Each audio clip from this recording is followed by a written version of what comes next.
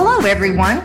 Welcome to Just Jania, a podcast where each month I'll speak to a variety of industry leaders to bring you education, trends, and relevant topics in franchising.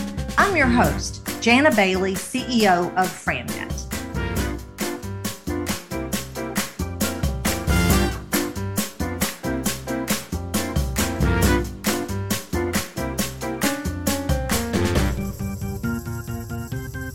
Welcome to Just Jania.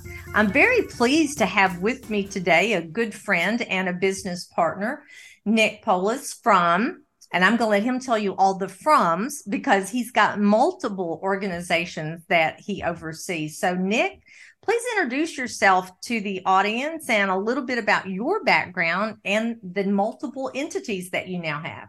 Sure. Thanks, Jan. I appreciate that. So the easiest way to put it is I'm the CEO of Mainland.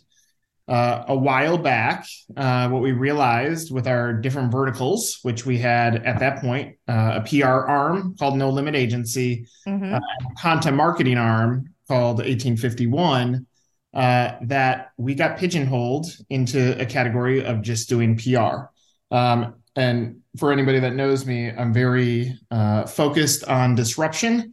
So being labeled as PR didn't work for me. And I said, let's change our name, which the name Mainland, NLA is in the middle of the spelling. So it was done on purpose so that No Limit Agency could continue on. But it ends up being the holding company of our franchise side. And then our non-franchise, which we have Estate Envy, which is a publication for everything the home. We have Room 1903, which is travel and hospitality. We have Stash Cow, which is personal wealth and finance, with another 5 or so that are going to come online next year. Oh, my goodness. I didn't realize you had all of those things. I knew about the 1851 and about Mainland, but this is amazing, Nick. Tell us a little more. So, again, I'm going to take the word disruption. I feel that PR and marketing and advertising and measurement need to be disrupted. So first, we focused in on our conveyor belts. We start with the why you, why now. It's such a simple statement. A lot of brands don't have it. If you say, tell me why you, why now, even if you say that to a human being, they tend to say, well, let me read you my resume. And so if we can help a brand determine what is their positioning and why would anyone care to act now, then everything else turns tactical. I believe that most agencies sell tactics, but tactics don't work unless there's strategy. So when we put that on the front end of it to say, let's be a consultancy first, now all of a sudden the tactics started to have more value. So then comes owned. Owned could be content, it could be digital, it could be social, it could be web, it could be video. Now that we frame the story, when we go do PR at this point, now we have purpose. So it's not just us saying, hey, can you write about insert brand? It's us saying, here's their why you, why now. This point, most agencies fail to, in my opinion. They're like, hey, we got you the Wall Street Journal. And you're like, that was awesome. But news moves so fast that Wall Street Journal story is only going to have a certain amount of human beings that it captures. Right. So that's where we start putting paid against it to say, let's identify the right people in the right markets and take this Wall Street Journal story that we're very proud of and we can see that it's filling up the funnel in some shape or form. And now let's increase the audience and then let's look at data and analytics. So when we nailed the conveyor belt, now it didn't matter what the widget was, whether it was franchising, whether it's consumer home, whether it's travelers, it just didn't matter anymore because the conveyor belt ended up being the secret sauce. Fantastic. So where do you spend most of your time these days? Well, there's the true answer and the PR answer. I'll give you the true answer. So during COVID, we had a 50-person office in Chicago, a 10-person office in Dallas, and then COVID hit. And a year later, I found myself being the only one going into this 50-person office. And so part of our journey during COVID was to say, well, in the way that obviously all this technology works, it's like we're in a room together. Let's go find talent where talent lives, not demand that they come into the office. Let's go try to find the most talented human beings that exist. So that creates challenges because now you have to figure out how are we going to build a culture? How are we going to go through transitional periods? How are we going to strengthen education and onboarding and training?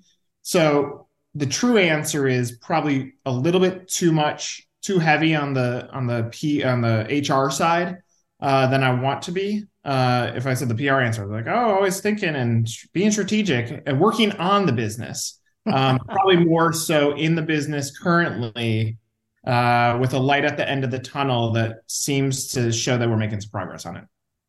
Great. Well, you hit on something I struggle with all the time. How much time do I need to be spending in versus on the business? And it's tough, especially when, it's your baby as it is for you. I know. Well, I think a mistake that a lot of business owners make is they get stuck in the business, but Mm-hmm. bigger than that, they get stuck as the business. So if when comes time to exit, if you don't think about how do you operationalize the business to not include you, then Right. the valuation decreases significantly. And people that say, I'm going to be in this business forever, or I'm going to hand it down to my kids, eventually you're either going to exit, whether life makes you exit or you decide to exit. You're going to everybody exits a business. And I think if you try to prepare for that moment, whenever it is, and think through how do you change your operational structure to be working on it as much as possible, Yeah. even if you have to jump back in because you know how to do it. I think it sets up long-term success for any business owner. Well, I couldn't agree more. So tell me what the future of brand and PR marketing is going to look like in 2023. It's going to be complicated, and we can see that now with all of the layoffs that are happening. I'll frame it in the world of franchising that I think the biggest error by brands in the franchise space has happened in '08, 2020, and will happen in 23. And the reason being is when you have layoffs, it's a career transitional moment. And Right. when you get laid off, you're typically somewhat surprised. And so now you're in this place where you're saying, screw the man. I want to see what else is out there. And so most franchisors ride alongside the economy, and therefore it gets turbulent. They scale back spend, they scale down Mhm. on marketing, they don't get their story out about why anyone would want to buy the brand, and all recessions end. And we get to the other side of it. Brands are like, oh, we should have accelerated. And they don't look backwards and say, here were the missed opportunities. So branding and PR for 23 is also going to tee up things for 24 because we're going to go into an election year. So we're going Right. to have lots of turbulence over the next 24 months. And therefore, the why you, why now, saying, why would anybody care about joining this is good. But above that, I think more than anything is the term support. Most brands Mhm. say we support our franchise owners. And you say how? They go training and operation. It means nothing. Like you got to define how you're going to help someone who has never been a Mhm. business owner before. Give them the guiding principles, give them the scaffolding, give them the ability to change wealth or build wealth for their family, and showcase that in what you do as a franchisor to get that out in front. So I say that because that's where marketing, PR, it doesn't matter what the tactic is. Storytelling is going to have to get in front of making the candidate feel comfortable and confident if you want to take advantage of a turbulent economy, which I think the better and best brands will do so in the next 24 months. Thank you. So, from your viewpoint, you've just kind of hit on it. What do you expect? I mean, you watch for a lot of trends. What do you think how the franchise industry is going to fare in 2023 if they pay attention to not cutting back and actually going in I mean, more if you look marketing at and yeah, if you look at 2008, and I love this case. So you look at Marco's Pizza. If we're being honest, it's not like it's a amazing pizza. It is a mediocre fast delivery. It competes against everybody else in the category. It's not like Mhm. blow me away pizza. But what they did is they educated their buyers on what franchising was and continued to spend during '08. So you go from a regional chain to one of the bigger players by taking advantage of that moment. So the brands that do this right will get to the other side of this and say, yes, maybe I didn't get to spend as much. Maybe EBITDA changed, but I was not looking at selling in 23 and 24. I was looking at exiting in 25, 26, or 27. It's going to change the projections of where those businesses go. So from a trend standpoint, at the beginning of this year, we said, all right, we talk with franchisees on a daily basis. Let's aggregate the data to start understanding the candidate journey. And it's not perfect because I'm going to use a broad statement. And I like getting micro into the investment level. Mm-hmm. Broad stroke, 6.4 months from the point I learn about a franchise to the point I inquire. That's not buy, that's inquire. So Wow. if you bought ads today in November, you're looking to play for March, April, and May of next year. So if you don't strike now, you're already going to be behind on this recessionary period. Also, those brands that came out of the gates during COVID and said, yes, it's turbulent, we're going to see another side of this. If you want to open up our brand, it's going to take 9 months. So you buy now, you're going to open when things are getting better. And so the franchise buyers that said, I'm going to take a leap, and during COVID, say in June, July, August, start opening this year or last Mm-hmm. year, now all of a sudden their businesses are going. So from a trend standpoint, 6.4 months across all investments, under 150,000. It's a little bit over two months from inquiry to from impression to inquiry.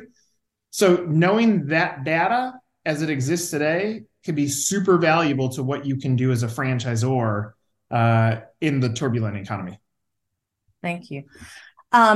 There's a lot of, rumors in our industry. There's a lot of people still beating their chest and saying what a fantastic year they've had. And then there's others that are saying this has been one of the roughest years they've ever experienced. So you get to see a lot of different brands. What's your perspective on 2022 and what's been going on? Yeah, I think perspective is the issue. So what happened going into 2022, you have some CEO, whether they were brought in or not, they could be a legacy CEO, and they come in and they go, we want 25 deals this year. And you say, okay, how many did you do last year? And they say 10. Say, okay, so you're going to multiply the budget by 2.5. Well, no, same budget.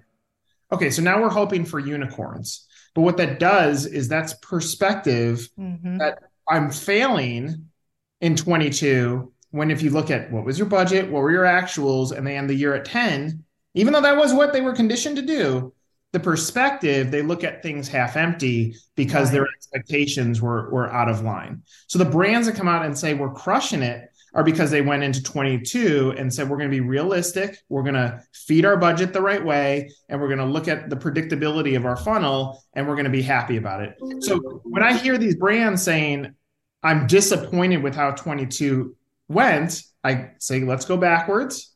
When you started the year, did you equip your development team with the tools to actually win? Most time they're no. The other thing that I've noticed, we have a brand that we're assessing right now, legacy brand. They've wavered over 100 units a few times. And they said, our goal is to sell 25 next year. I said, how many did you sell this year? 0. Year before, 0. Okay. So you want to get from 0 to 25. That's somewhat aggressive. In essence, you're going to need, I would say, somewhere between $25,000 and $50,000 per deal in franchise marketing to get that done. Well, we're not spending that. Okay. Then you have another option. I said, grow fatter. They're like, what does that mean? I said, if you can make your franchisees more successful in inches, that's going to increase your bottom line, which strengthens your EBITDA. That when you go to exit, you did it without adding one. You didn't even have to add one unit. You just hyper focus in on your franchisees. The other thing that happens in those cycles is your existing franchisees start to buy, and the 25 come from internal, which in my opinion is the strongest and most validating growth that a franchisor can have. So from perspective standpoint, it might not always be like add more units. You might be able to look backwards and say, well, wait a second, our existing franchisees are raising their hands saying they want additional territory. Maybe your perspective is wrong on what losing and winning is. Thank you. That is great perspective. So what are you seeing in terms of, and this number goes around all the time, different conferences, you'll hear what's the average spend is to get a deal. Is it really varied by the brands? I mean, I've heard everything from 12,000 to 16,000. Yeah, I think a mistake of the industry that we happen to be in is it goes back to even that 6.4 months. I can tell you 6.4 months, but you got to dive into size of brand. Are their franchisees making money? So if you start at the beginning stage and say, what's the vision? Is there leadership and support? What's the cost to get in? How much can I make? What territories are available? Because a brand that's sold out of a ton of territories is Right. going to really struggle in the micro ones. What does our product look like? Do we have a clear point of differentiation? And what's our validation look like? Now all of a sudden you can start saying, here's how you need to examine how to get to what your cost per deal should be, because each of those layers or levels levers can move in different directions and impact the cost of deal. If validation's poor, double up your cost per deal, because you can hear $12,000 from the franchise industry. That's not correct. I think another mistake that happens is brands get fearful of a total budget. So let's say it's $25,000 per deal, which that's the number I typically use. Doesn't matter who you are, budget that with that mindset, and then we can work through the math later. But when you do a rolling budget, every time you sign a deal, fill back up the budget with another 25. So you can get comfortable with the number. That's where, I think the broker or coaching consultancies provide tremendous value, because it's not cash out of pocket. It's you're playing off the success of the business, which is, really how PPC and Google even got success for performance. So cost per deal, my best advice, and very few listen to me, is first you need to engineer what your deal value is. And you can do it on a single unit. You don't have to look at scale. But in first year sales, how much are you going to get in royalty? Over the first 3 years, how much should you get? And you attach a deal value back to it. And let's just say that number is $25,000. Well, then $25,000, are you willing to spend $25,000 to get $25,000? Maybe if you're playing for beyond 3 years. If you look at that number, which a lot of brands look at that number and say, we're going to get $500,000 in royalty over the next 5 years, and you say, go spend 50 grand, the answer should be absolutely. But for whatever reason, we tie the value of a deal back to a franchise fee. And that's the wrong way to look at it. So long-winded to say, the answer to your question is industry tries saying 12,000. That is inaccurate. It's going to be specific to your brand, and only your brand is going to know how much your cost per deal should be. Fantastic. Wow. You've given me a lot to think about as I'm doing my year-end planning and planning for next year. So, Nick, this was great. Before we wrap up, we've got an audience that's going to be some franchisors, some franchisees, and some prospective franchisees. And looking at that big audience, is there any one message you would send out to them? Yeah, I would say, and this keeps on coming up, there's no magic to franchise development. You tend to blame the wrong things. Look in the mirror. Oftentimes, a poor business is a poor business, and you tend to blame everybody else on why your brand's not growing. So look at that.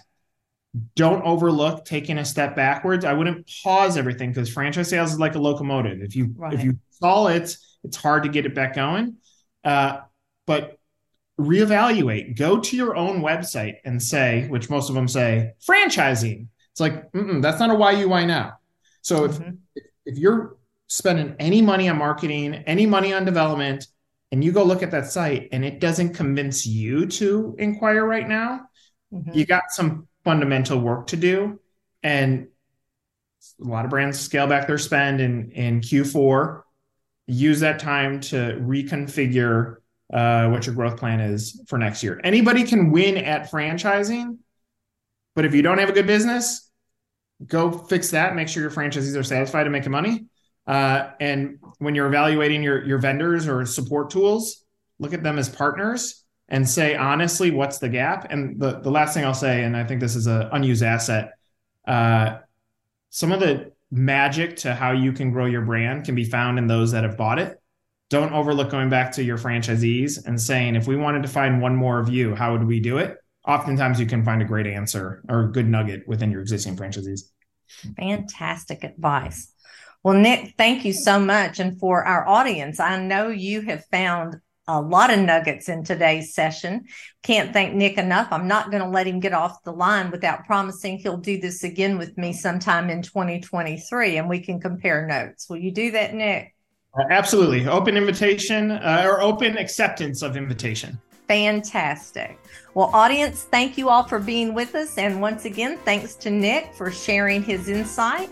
Hope you've enjoyed this session, and we'll see you on the next episode of Just Jania.